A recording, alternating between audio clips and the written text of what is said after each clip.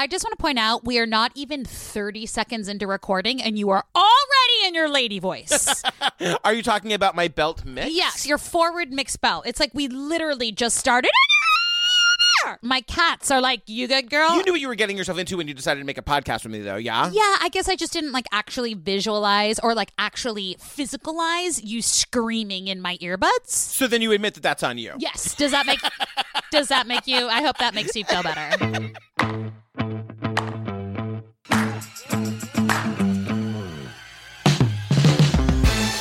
You guys, episode 5, A Lost Soul, the disappearance of Lee Cutler. Lee Cutler! Where is he? Where is he? Where is he? Oh my God. I mean, let's jump in. Yeah. This is a hard one, you guys. I mean, they're all hard. This is why they're you know what? They're all hard.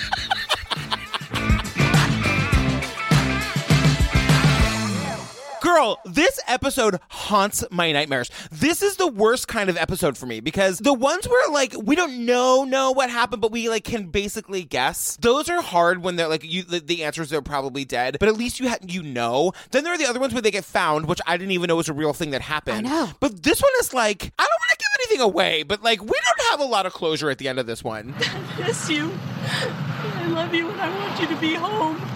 You're loved. If you don't think you're loved, you're loved.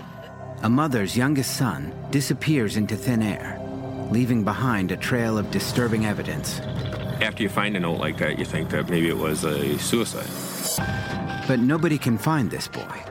Had Lee been in the area that we searched, we would have found him, but there was nothing.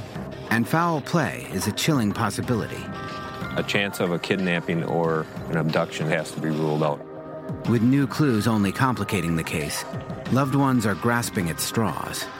The fact that there's no sign of him gives a lot of power to the possibility that he was just trying to set everybody up. We do not know what happened to Lee Cutler. It's a mystery. All right, look, it's October 19th, 2007. We're in a town called Buffalo Grove, Illinois. It's 24 hours before Lee Cutler vanishes. So he goes to school, and, you know, we learn that it's like one of those really big high schools. Stevenson High School is enormous. There's over 4,000 students, but it was a little tough. I think you can get lost in the crowd much easier at a bigger school. One of the first people we meet is his girlfriend, Autumn, who is so cute. And we see this picture of Autumn and Lee, and they have the exact same haircut. Did you notice? Yes, his like little swooping hair. Also, back to Stevenson High School, 4,000 students? I know. How many kids are in a class? Like 100? Oh my God. That already spiked my anxiety. But wait, I just want to mention that like we see all these pictures of this kid, Lee Cutler, and he is exactly what I wish I was in high school. He's like thin with that like beautiful swoopy hair. You can end it there. You can end it there. He was thin. Yeah, exactly. That's it. That's all. He was everything I wanted to be. Thin. But like he had that hair.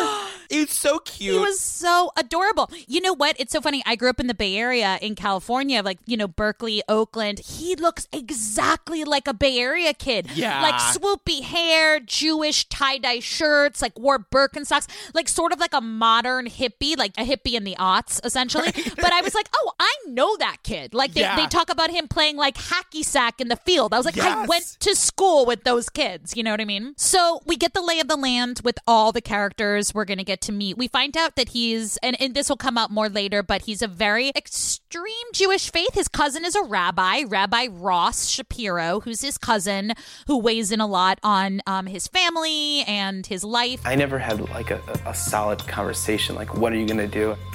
He answered not in depth, kind of like, yeah, I'll figure it out, you know? Yeah, and we learned that, like, it's the beginning of his senior year, and, like, they make a point to say that he doesn't know what he wants to do with his life, and I'm like, what is it with our obsession with 17-year-old kids knowing what they want to do with their lives? You took the words right. I literally wrote, he doesn't know what he wants to do, which is fine. It is At 17 years old, I was convinced I was going to be a Broadway star. Same. The funny thing is, so were you, and you are.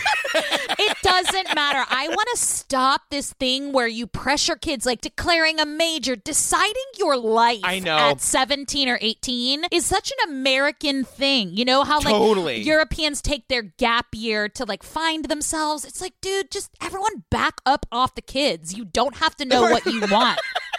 Girl, we heard you. You're on the record. Oh my God.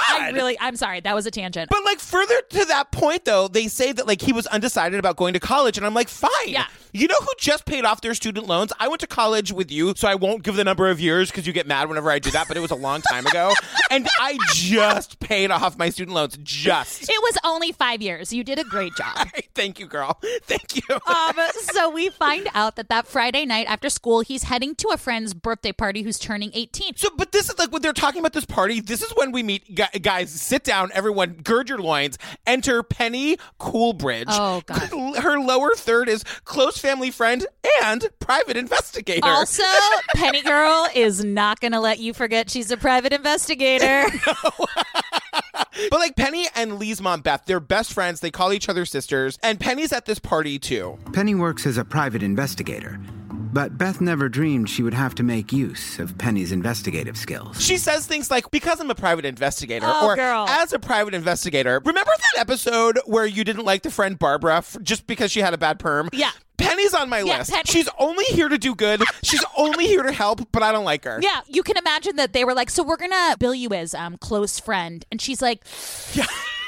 I'm just going to ask that you add private investigator. And like the editor's like, sure, girl, let me just add that. And Penny has this other moment. She's like, further to Lee being kind of like a hippie, she's like, when I first met Lee, I felt like I was back in my day, and I'm from the 60s, so. When I first met Lee, I looked at him and I felt like I was back in my day. I'm from the 60s, so. Someone just needs to like really quickly tell Penny it's not about her. Right. Like, just real quick. And the thing is, she'd be cool, but it would be news to her. Oh, It would be yeah. news She'd be to like, Penny. say more. I'm sorry. Being a private investigator, I thought, well, there might be something there. So after this party, Lee goes home and asks his mom, and we are about to find out how much Lee's mom and me have in common. Oh, I was just about to say that too. But also, it is to be noted that everything was super cool at the party. Yeah. Like, it was fun. Like, they had a hibachi. Totally. Everything was super cool. Nothing out of the ordinary. No, so Lee goes home, asks his mom if he can sleep over at his friend's house, and the mom is like, yes, but you will call me when you get in the car, you will call me when you get there, you will call me when you brush your teeth, you will call me in the middle of the night, again in the middle of the night, and then you'll call me first thing in the morning. And he says, Mom, can I sleep over a friend's house? And I know all of his friends. And I asked who, and he told me who. And I said, okay, but you need to call me. When I say call, it means call at night and call the next day. You know, I'm a mom and I worry. I wrote, Beth is my kind of lady. I know, me because, too. yeah, when someone says, like, call me, and I'm like, or I'll call you back, I'm like literally waiting by the phone. Like, what? You're calling me back? Yeah. No, I'm exactly the same way. So then she tells us this heartbreaking thing where she's like, and then he hugged me, and he hugged me for like a really long time, which stood out to her then, but like not really. He says, okay, Mom, I love you. And he hugged me. And he hugged me for a long time. And you know, you never think about these things, but it was longer than usual. And this is where we're going to have to start making some decisions, you guys. Like, did he go away on purpose? Where did he go? This is our first clue. There's so much. Something was up. So that night, he had sent a text message to his girlfriend, not his love girlfriend, his friend who is a girl. Yeah. Sort of texting about not fitting in or not feeling good about himself. And she just was like, everything's going to be fine. She just felt like she was being an ear. At times, I think he felt like guilty if he was going to spring his own hurt as well as his own joys upon other people. But for the most part, he tried to keep his emotions to himself. You know, just typical, I mean, I hate to say that, but not only typical teenage stuff, but like typical life things. You know, he didn't have a direction, whatever. But again, did not raise red flags. Those were sent at about midnight that night, that Friday night, so technically Saturday morning. He spent the night at his friend's house playing video games. To which I went, ugh, boys. Every everything seemingly normal. Well, not so fast, girl, because guess what he didn't do? He didn't call his mom when he got there. Right. So she calls him that night, goes right to voicemail. Right. Then he doesn't call her in the morning. She calls him first thing. He doesn't answer.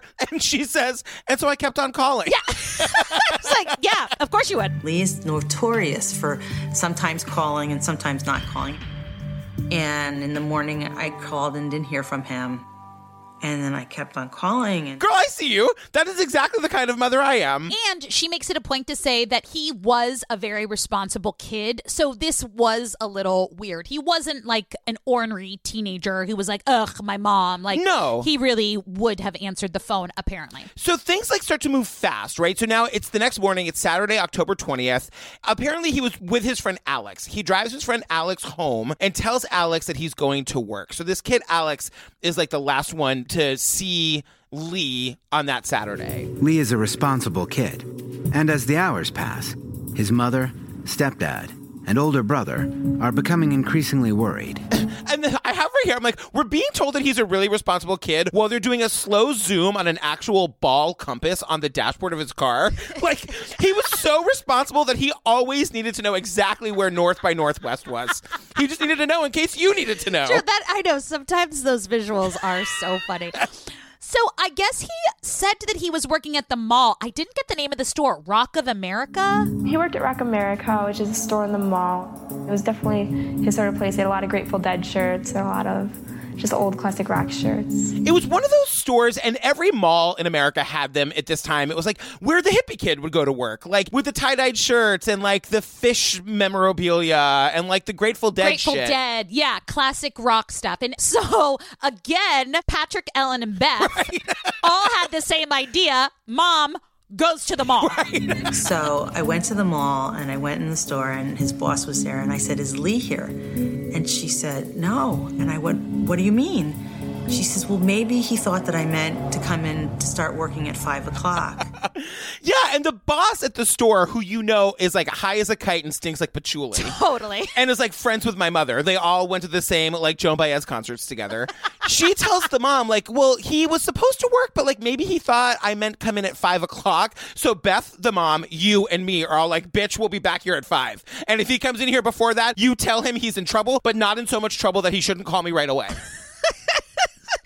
People don't understand how much trouble Lola and Daisy are both in. Because you'll be like, Daisy? I know. Daisy? Are you at work? But kids are just dicks. They don't understand what this shit does to parents. 100%. We didn't understand, and now our kids don't understand. It's like the like insensitivity of youth to not know that your parents are waiting by the goddamn phone. Call your mother. Everybody do it right now. When the podcast is done, call your mother. Beth is like, you know, I'm sure she's like pacing around the house, waiting by the phone. She's never smoked a cigarette in her life, but she's had 2 packs today.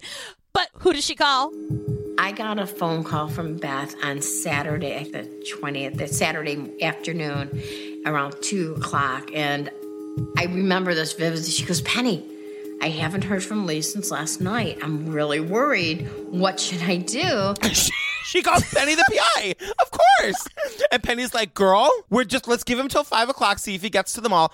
The mom is back at the mall at 5 o'clock on the nose. He's not there, and she's real worried. And the narrator tells us that Beth has, quote, a mother's intuition that something is wrong. You guys, no one has seen hide nor hair of this kid since midnight last night. It's 5 p.m. Is that mother's intuition, or is that just being a fucking human on the planet? When she discovers he's not at the mall, Beth has a mother's intuition that something is terribly wrong. Is that just plain old panic? Right. So she's ticking down the boxes of the places he could be, because they say several times that he liked to kind of like get his space and be a little bit of a loner and things like that. But his friends are not yet concerned. Lee's girlfriend Autumn still believes Lee is at work at the mall. And his friends all know that Lee often likes to set off on his own, to think, and to meditate. This is where, like, Lee and I diverge, because he's the kind of person who likes, and you're going to have to explain this expression to me. I've never heard it before. It's something like alone time. Yeah. I don't know what that is. Or like time by myself. They say about him. I don't know what that means. Yeah. So normal people like to just be alone with their thoughts. That sounds not entertaining to me at all. It does not sound fun. I hear what you're saying. I'm going to go in a different direction.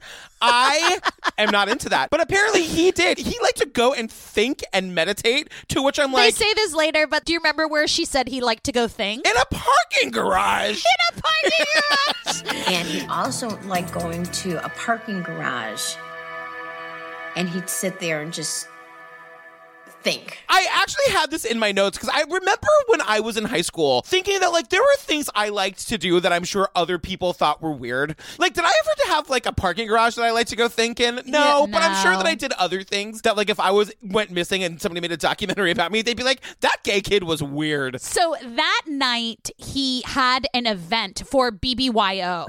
In 9th grade, Lee founded a local chapter of a Jewish youth group called B'nai B'rith Youth Organization, or BBYO.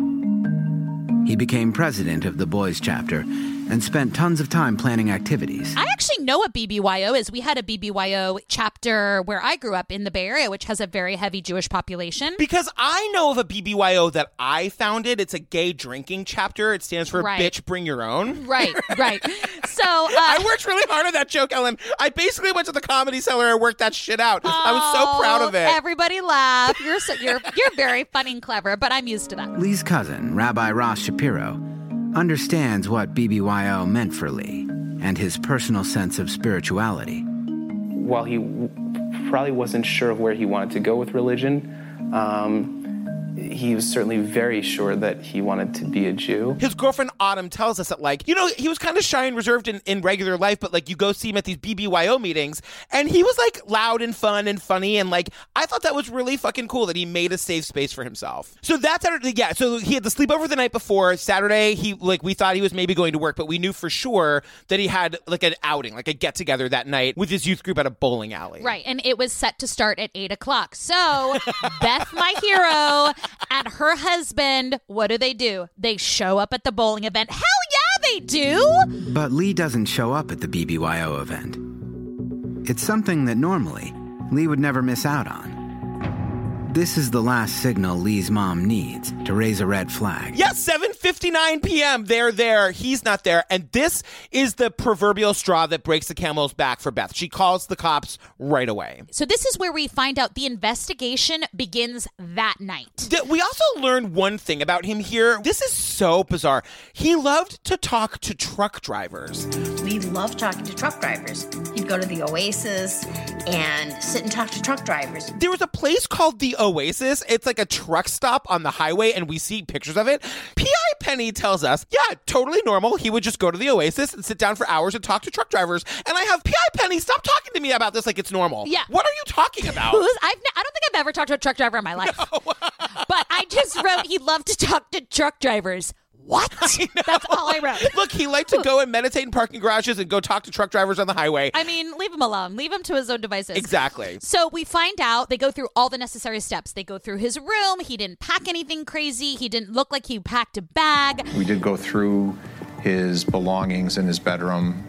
We didn't have any indications there that he had packed things for a long trip. The thing about the police going through the bedroom and seeing that he didn't like take any clothes, like they make a point to say it didn't look like he packed for a trip. This says to me one of two things: either an abduction or like a potential suicide. So that's what I'm thinking. Right. And so, yeah, like his friends are on the hunt for him. And so they go to the local gas station where they think he would have maybe gone to like fill up his car. And they find out that like one of the attendants who worked there saw him at 10 p.m. Now, this is like 2 in the morning, which means he's probably close by. And girl, guess who's on the case? I'm going to say Penny. Being a private investigator, I thought, well, there might be something there. Penny, the PI, gets out of bed at 2:15 in the morning. She drives her like Honda Civic, you know it's a Honda Civic, down to the gas station where she is berating the guy behind the counter. It turns out we got to the gas station, to the Speedway, and I said, do you have some type of a surveillance camera that was been taking pictures? And they said, well, yeah, but they couldn't do anything until the manager gets in. Most people don't know this, but because I'm a private investigator, oh my God, I can let you in on the secret that gas stations have security cameras. Right. She learned that in year 2 of her PI school or whatever. So she drives down, and the poor guy behind the counter is like, yes, ma'am, we do have that. Unfortunately, I can't do anything until I talk to my manager. In my mind, she's screaming at him and pounding on the table and also trying to buy a 6-pack of Mountain Dews. And then she tells us that she had to back off because the real police were there. Right. She was like, okay, yeah. You guys got this. You guys go. You guys go. You fellas check in with me later. Let me know what you find, okay? And then she tries to do the secret high five, but they know a different handshake. And she's like, you know what? Never mind. Don't even worry about it. We're talking about 2:30 in the morning already. And I'm just like, well, can't you call them? I would have, but Buffalo Grove police were there. And so I had to step back. So they say that the manager is going to be there the next day, that they could see the surveillance cameras, but I know. We talk about this on True Crime Obsessed in every episode. Why do we even bother to have surveillance videos? When they show up the next morning to see the manager and get the surveillance video for their missing kid, the surveillance video has already been erased. And do you know what I have here, Ellen? Get ready to name this gas station after me, you guys. Yeah, Do you remember from episode 1 when they had to name that town in Texas after me? Yeah. I'm getting my name all over this goddamn country. The family learns that the surveillance footage has already been erased. But an employee at the gas mart did see Lee Cutler. It turns out that it was not at 10 o'clock, 10:30 at night. It was during the day. It was in the morning. So they talked to the gas station attendant, and they were like, no, he wasn't here at 10 p.m. He was here at 10 a.m. And I feel like when Penny learned that information, she just knocked over an entire case of ho-hos. She just started flipping things over. She's like, this place, I'm going to turn this upside down. And she just flips it. Yeah. She's like, don't worry, you guys. I'm a private investigator. Don't worry. I got this, Karen. Okay, so remember, we're at the gas station, and we get some crazy news because we thought the last person to see Lee was the attendant who saw him at 10 p.m. last night, but it turned out that it was 10 yesterday morning. So, there's a 12 hours difference in the timing. So, really, if the last time anybody saw him was 10 a.m. yesterday, it's now 10 a.m. today. Right. He literally could be anywhere. From what they can piece together, he dropped his friend off at 9:50 a.m., drove straight to the Speedway gas station, and disappeared. And we learned here, and this is, we'll just focus on this for a second here because this comes back later, but he was a reader. His favorite books were Catcher in the Rye and Into the Wild. And Into the Wild, I also loved that book, so that's, I have just in big letters, Into the Wild? This is a big red flag. Yeah. We'll get back to this later. Just keep that in mind. But this is where we find out that he did carry a bit of anxiety through his life. Lee had first shown signs of suicidal tendencies a year and a half earlier.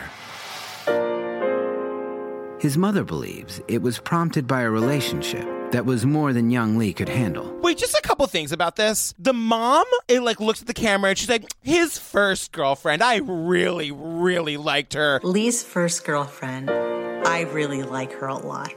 When she was going to go away to college, she said to him, you're going to come visit me all the time and I want to marry you. I know, but then also, and look, I am the girlfriend. I am the one who's like, and I love you and I'm going to marry you and we're going to be together forever and you're going to visit me every weekend. But we learned that this girl was really, really into him and he was sort of like, could you maybe not smother me so much? Which is feedback I've gotten plenty of times in my life. Yeah, I told you that this morning. Right. But she says a very interesting sentence. She said she was filled with emotions that he just couldn't handle. Yeah. I actually think that's a really wise thing to say because, again, they're babies. They're, he's 18 years old and there's this No, he girl. was younger than that because she was going into college and he was going into his sophomore year of high school. So that's a big difference. We find out that he, because of this situation, had brought a knife to school and said that he had thoughts of suicide. I got a phone call that Lee was going to kill himself in school. They took him to the hospital on a snowy day, and he wanted to get out so badly. I remember the hardest part was he said, Mom, I have to get out of here. And I said, I can't let you out of here because I'm not sure that you're going to do harm to yourself. And I love you too much to have that on my shoulders. And he gets taken to, like, I don't know what the right terminology is, and I don't want to say it wrong, but they put him in a ward in a hospital for kids with these sorts of problems. Right. The only word that comes to mind is like psychiatric ward. Yes. It's like almost like a comfort care. Yeah. A sort of a therapeutic place to be. And he didn't want to be there. And his mom was like, look, I love you, but I actually can't trust you. Which is what any mother would say. Again, Beth and I are the same person. Like, girl, I love you, and I get that you don't want to be here, but like, I don't trust that you're not going to hurt yourself if I let you go. Right. And it's really crazy because both his mom and his cousin, Ross the rabbi, are saying to us, like, we didn't handle that situation right. I think now I wouldn't have made the same mistake in just kind of letting it be. It kind of became secretive. Sometimes it's funny, the things that you're trained to see in people who are not your family, you can miss when it's your family. But Ross the rabbi is like, after that, our conversations were kind of superficial. We didn't talk as much. Right. The mom says he became secretive. And the mother feels like this resulted in him feeling like if he ever relapsed, he'd go right back to a place like this. And so he started to like treat his own mental health without telling anybody about it. And this is significant because the cops point to the text messages on the night that he went missing, the night that he was texting his friend, like, I feel like I don't fit in, I need your help.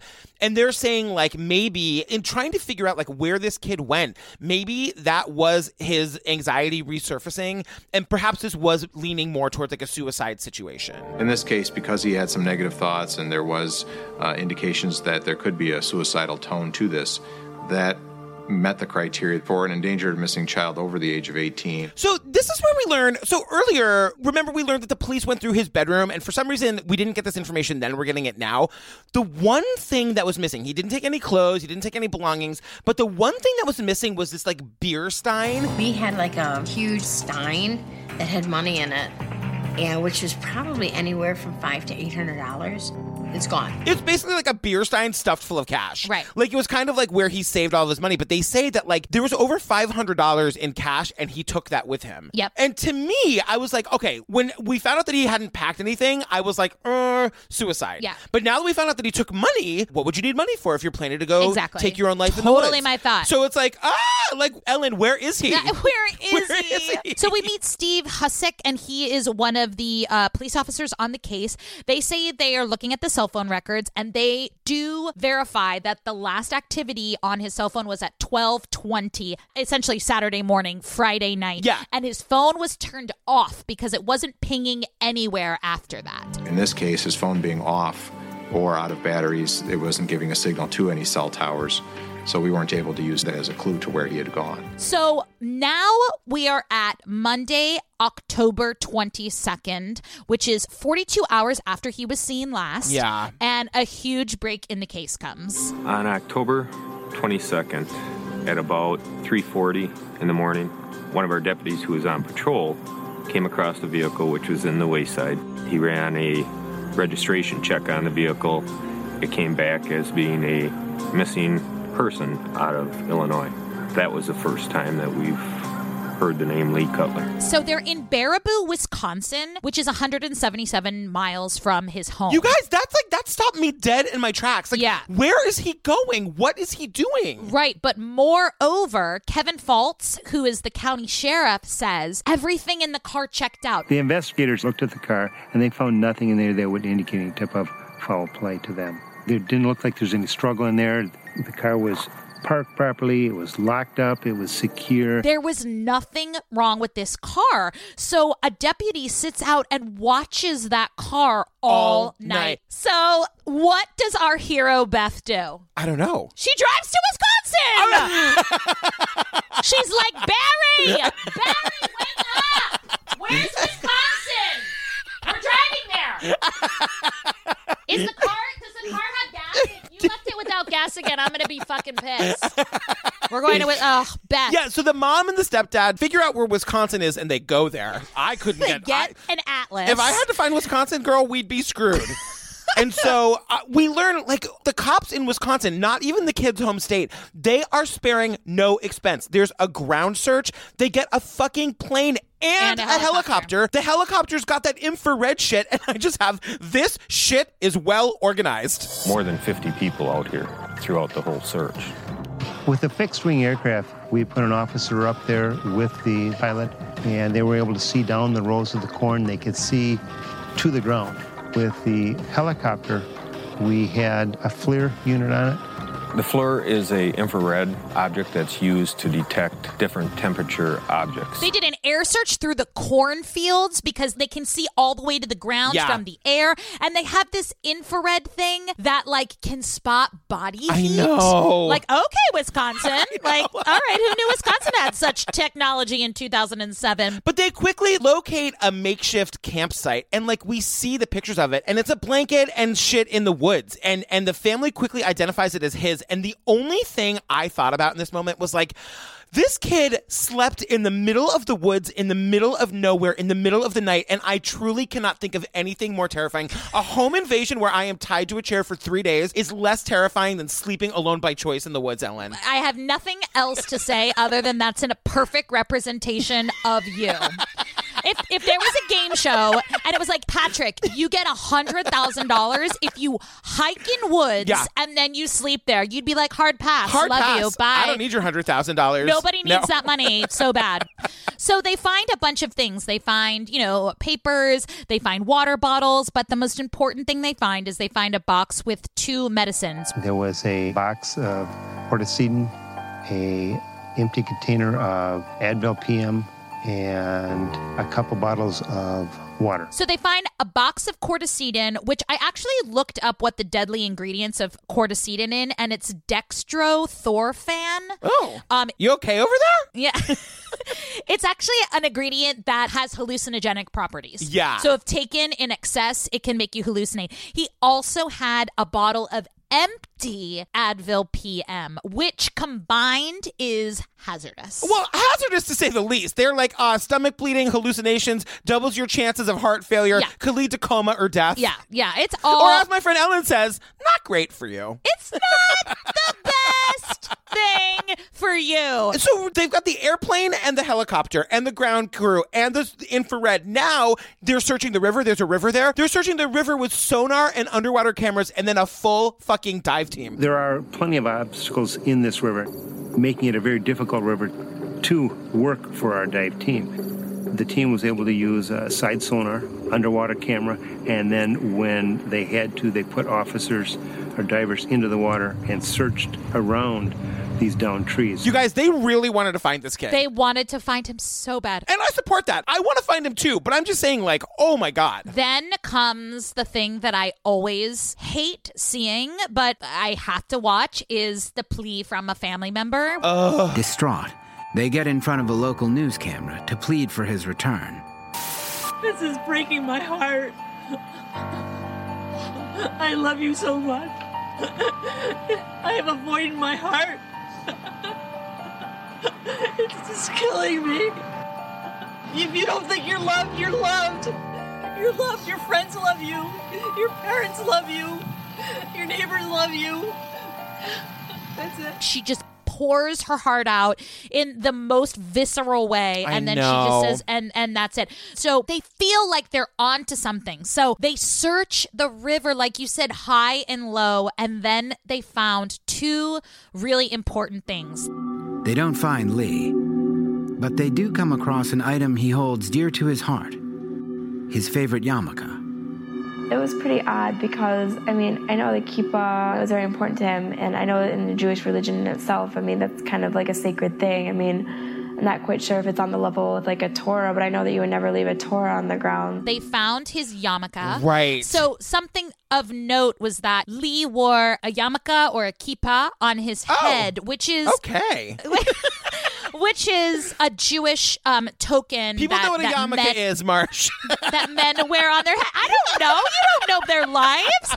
But anyway, they found his favorite yarmulke on the ground, and they also found a note. Beth read me the note, and it was very dire. I know it by heart. It said, "My head is too big for my body. Finally, I'll get to sleep. I'm sorry, Mom. I'm a coward. I love you, Mom. Please be happy." obviously this is definitely him. The note is fucking heartbreaking, and Beth and you and me all know it by heart. Yeah. Beth is like, she doesn't need to read this note. Nope. She read it once and memorized it. It was burned into her brain. No, here's the thing about Beth, and I love her, and I want to hold her hand, and I get it. Beth fully believes this is not a suicide note. That doesn't mean that he committed suicide. I mean, it's just a note, and it's like his feelings that he had a lot of thoughts and he couldn't clear his mind. And she's just sort of like, the look on her face at the implication that it might be a suicide note is like, huh? Like, she doesn't get it. And she's like, no, girl, like, that was just him writing down his thoughts. It was a way for him to clear his mind. I mean, and I'm not living in some fantasy world. For all intents and purposes, if this were a movie, I'd be like, dude, he killed himself. We'll find out later, more information. I don't think he killed himself. Yeah, we'll get there too. Like, before the last episode where they actually found her, and that literally happens in 0.01% of cases, I'd be like, girl, that never happens. Yeah. He's definitely dead. I know, but, like, right? Apparently it does happen sometimes. Michelle Whitaker, man. I know. Okay, so 5 days of searching the river, they find another clue. They find his pants and his belt. They matched what we were told he was last seen wearing. And I feel like this is just getting to be so fucking Blair Witch. Like, It's just like, what the fuck happened out there? Right. Guys, this is why you don't go sleep in the middle of the woods by yourself in the middle of nowhere at 3:30 in the morning. Just don't do it. Just don't do it. And also call your mom.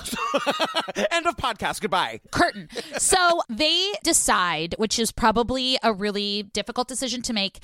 They say point blank, he is not in that river. They combed the river. They determined he wasn't there because something would have been found. He would have been found. And they were there hours after he went. It's not like they were looking 2 weeks later. Right. I mean, I guess it's always possible that if he did take his own life, he could have been dragged away by an animal or something like that. But they were at the campsite like less than 5 hours of when he was there. Yep. So they would have found his body if his body were in the woods. My opinion, that is, if Lee Cutler was in that immediate area, we'd have found him. They essentially call off the search and they think to themselves, like, is he setting us up? The fact that there's no sign of him gives a lot of power to the possibility that he was just trying to set everybody up to let him go. Who would do that? Like, that's so awful. And I understand that if somebody is in a mental state or whatever, like, yes. And we learned in the Michelle Whitaker episode, like, remember, it wasn't that she was trying to torture her family. She really thought they were better off without her. So they also, during this time, check his car. They comb his car. Normal teenage stuff, right? Papers, music, candy wrappers. They found 2 things of interest. Number 1, they found a Walmart receipt from Madison, Wisconsin. The Walmart receipt showed the purchase of the Corticedin and the Advil PM. Detectives are hoping that they can find surveillance tape from the store that shows if Lee is all right and if he is traveling alone. So they check that surveillance. Boom. Saturday, October 20th, Lee was at that Walmart with the surveillance cameras. And I'll tell you, I could watch like that surveillance footage. It's in the episode. You guys, you have to go watch it. Like, nothing really that crazy happens, but it's like, just to see it, just to like, this kid's been missing. He's hundreds of miles from home, and there he is on the security camera. It is crazy to see that. But also, didn't you think, I mean, even with grainy surveillance cameras, didn't you think he was very casual? Yeah. Like, he was just walking. He wasn't walking fast. He wasn't looking around. He didn't look suspicious. Nothing would have called my attention to him whatsoever. It's just the yarmulke. That's how I think they were able to identify him. Totally, yeah. And it was his yarmulke. Yeah, and the other thing that's important here is that they found an entrance ticket to like a state park that was also in Wisconsin. And again, I have P.I. Penny is on it. Does she get in her car and drive straight there to get some answers? No, girl. She picks up the phone and makes a sensible phone call. I called over there, she says. I called over there, and it turned out that if you're a Wisconsin resident, it's $7. If you're from another state, it's $10. Well, he just paid $7. I mean, not to be rude, but she didn't get to be a private investigator by being an idiot. Right. Can you show some respect? You're right. She, quote, calls over there, and her big, like, PI moment is that she finds out that to get into this state park, for Wisconsin residents, it's $7. For out-of-state, it's $10, but he only paid $7, and I just have Penny is incredulous. She makes this face at the filmmakers like, well, you tell me, girl. You tell me. What does that mean, girl? She cracked the case. Right. So at this point, this just puts it like maybe he was with someone. I just think the lady at the door store was like, I'll charge you for the in-state. Don't worry about it. You're kind of cute, kid. You got in for $7. Investigators can now map out Lee Cutler's last known whereabouts. Lee is seen by an attendant at 10 a.m. Saturday at the Speedway Gas Mart in Buffalo Grove, Illinois. 3 hours later, he is 134 miles due north at the Walmart in Madison. 23 minutes later, he pays the entrance fee at Kettle Moraine Campground, 50 miles east. He then drives 100 miles west to Baraboo and parks his car near the river. This is no meandering drive. Like, he knew where he was going. By the time he dropped his car off, it was almost empty of gas. This is some Ellen Marsh shit. He did some math to know exactly how much money to spend on the gas. Absolutely. So that when he got to where he was going, he had, like, not even a quarter of a tank left. He's no fool. Right. So besides those 2 receipts, they also find 2 books in the trunk that were also very interesting. Lee's 2 favorite books was Into the Wild and Catcher in the Rye. We talked about Into the Wild. We read it years ago. I was like obsessed with that story. Yeah, I was obsessed with it too. It's John Krakauer. He's that great like outdoor magazine writer. He's written all those books like Under the Banner of Heaven and Into Thin Air. Like he's a great writer. And basically Into the Wild tells the story of Chris McCandless, who abandoned his life. And so now they're drawing parallels. They're saying, like, was he trying to like mimic this book? That book is about a young man that basically cuts his ties with his family and ultimately works his way up into Alaska and goes into a very wilderness, remote area.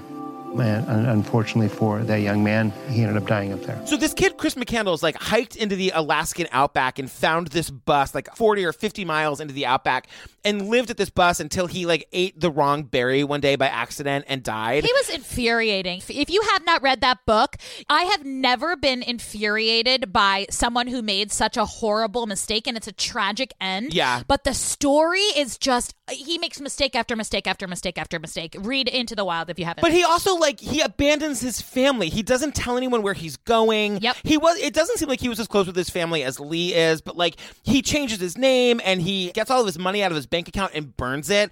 And that's a parallel. Like, remember how Lee like took the stein with all that money in it? Like, there's a scene in the book where Chris McCandless like takes the money from his bank account and lights it on fire. So it's like, did Lee do that and then hike into the woods like Chris McCandless did and perish out there, or God only knows what? But like, that's why Into the Wild is important here, because they're saying like, was he trying to copy this kid? Right. And girl, people do it. I was reading an article about it today. People die all the time trying to hike out to that bus. Oh my gosh. It's just like another hiker dies on a Into the Wild like mission trip. Absolutely. And it's just such an infuriating story. It's like, don't go in the wild. Don't live in a car for a year. So then Rabbi Ross comes in with a really interesting find about a section in the Torah. So he disappeared October 20th, 2007, and there are correlating dates in the Torah.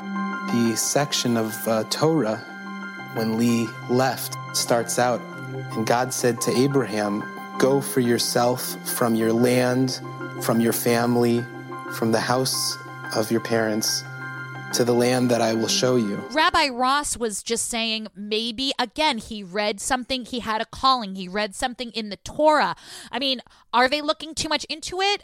They say that Lee was strong enough in his faith that he would have known that that's the passage that would have correlated with the date that he went missing. And so they're just saying, like, this is what makes this case, and I hate to use this word, but like fascinating, is that like, did he go into the woods and die? Did he go into the woods and take his own life? Did he just like try to emulate this kid in this book? Or did he like, because Rabbi Ross is saying like, one of the ways we find God is by like abandoning everything and just going on a quest, basically. Yeah, sure. And that's basically what this passage of the Torah was saying for him to do on that day. Did he go and do that? And then there's one other thing, which is that P.I. Penny tells us that Lee always wanted to join the Israeli military. My sister Jordana went to Israel on her own. She was supposed to come back, and she just said she loves it too much, and she stayed. And then she joined the Army, the IDF, for 3 years. And I know that had a strong influence on Leah, because he also really looked up to the IDFs. The IDF is the Israeli Defense Forces. Some militaries in some countries, they will take people from foreign countries. You don't have to be an Israeli citizen to do it. Lee had talked to Penny about it. He had talked to his mom about it. And the mom was really against it at first. But then she sort of like came around to the idea when she realized she didn't have any choice over the matter.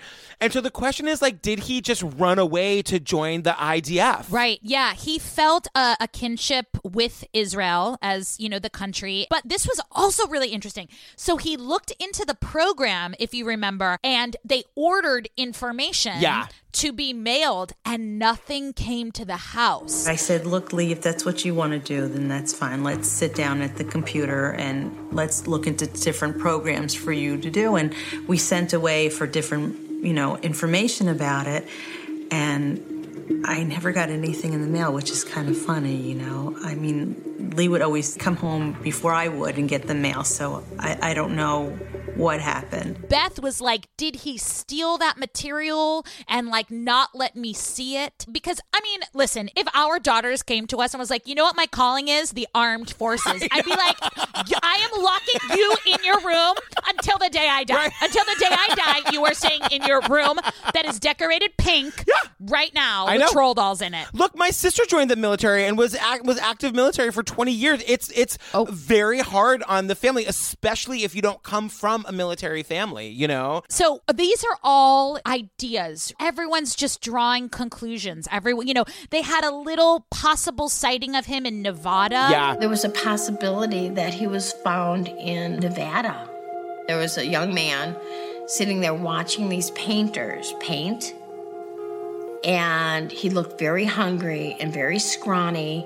I said, okay, if this is true, that maybe he's at some type of a shelter. So I found out where a shelter was in the area, and I gave Beth all the information. P.I. Penny checked it out. You know she did. P.I. Penny did a Goog search for like a shelter in the area. Penny, girl, it might be time for a weekend brush-up course on your P.I. skills. I'm just saying, I'm not one to judge. We're not mad at you. No. We're just like not impressed with you. Right. Yeah, that's all we're saying. So yeah, and that's how it ends. Like, there, you know, the mom is like, look, if you went to Israel, that's fine, girl. Just call me. If you're out there, if you've been on your spiritual quest, fine, girl. Just call me. Like, and that's part of what makes me think like he must be dead, because he wouldn't do this to his mother. No, I just feel that he's not. I feel like this is a Michelle Whitaker thing. I feel like he is out there and he just had some kind of heaviness in his heart or something.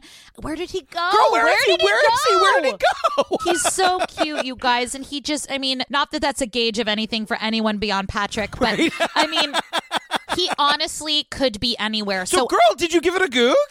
You know I Googled it. I searched Facebook. I searched Instagram. I Googled it. I was obsessed. I swear, I promise you, I felt in my gut that I was going to find out that he was found. I swear. I really did. And I have no patience. You guys, if you're going to throw me... You are going to solve one of these. I have no doubt. I am going to solve one. And also, like, I hate surprises. So the minute it started, I Googled it. Yeah. I'm the worst. I'm the worst. If you're throwing me a surprise party, I'm going to find out. Yeah. Don't even plan on throwing me a surprise party, because I'm going to find out about it. Wait, so what did you find out? I mean, nothing. Absolutely nothing. There is no sight of him. Nothing is heard. The case still remains unsolved.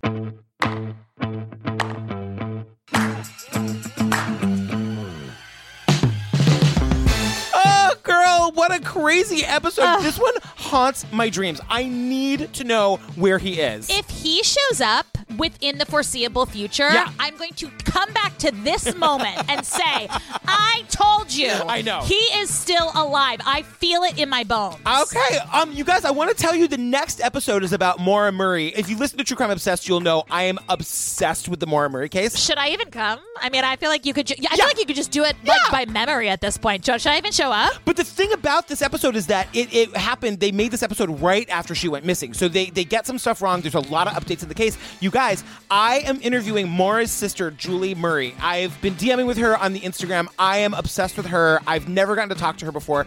I'm interviewing her, and we are going to have that interview at the end of next week's episode. So we'll get an update right from Julie herself. I'm going to try to get her to do an Instagram Live with us. Oh, my gosh. I know. So stay tuned. It's going to be a crazy episode. Girl, tell the people where they can find us on the social media. Oh, my gosh. They can find us on Instagram at The Disappeared Pod. You can find me at Ellen Marsh on all the things, anything you want to find me on. And they can find you at Patrick Hines, pesky little underscore. On the Instagram, that's right. And at Patrick Hines on Twitter. You guys follow our social media. We are doing stories. We're doing go lives on the at Disappeared Pod on Instagram. We are there all the time. We're doing weekly lives and talks. And there's tons of pictures of us from our earlier years together, in college. I'm trying to post a bunch of our old college pictures when I do. So check those out on Instagram. We love sharing with you guys. We love hearing from you. So please drop us a message, drop a comment, and we'll always get back to you. Yeah, we love you, and we'll see you next week. Be safe. We love you. Bye. All right, let's do it. Are you ready? Yeah. Okay, let's go. Oh, my God. Oh, God. Oh, God. Oh, God. Where is he? Okay. This one, I'm going to get emotional. Okay. Just be funny. That's all I ask. Shut up, Patrick. I love you. I'm so glad we're doing this. We have an hour, so let's get fucking through this. Okay, but you know but what? I love you. What I'm saying is they are not connected thoughts. I was saying I love you. I'm so glad we're doing this. Also, I have a 4 o'clock too. I teach at 4, so get off my jockstrap.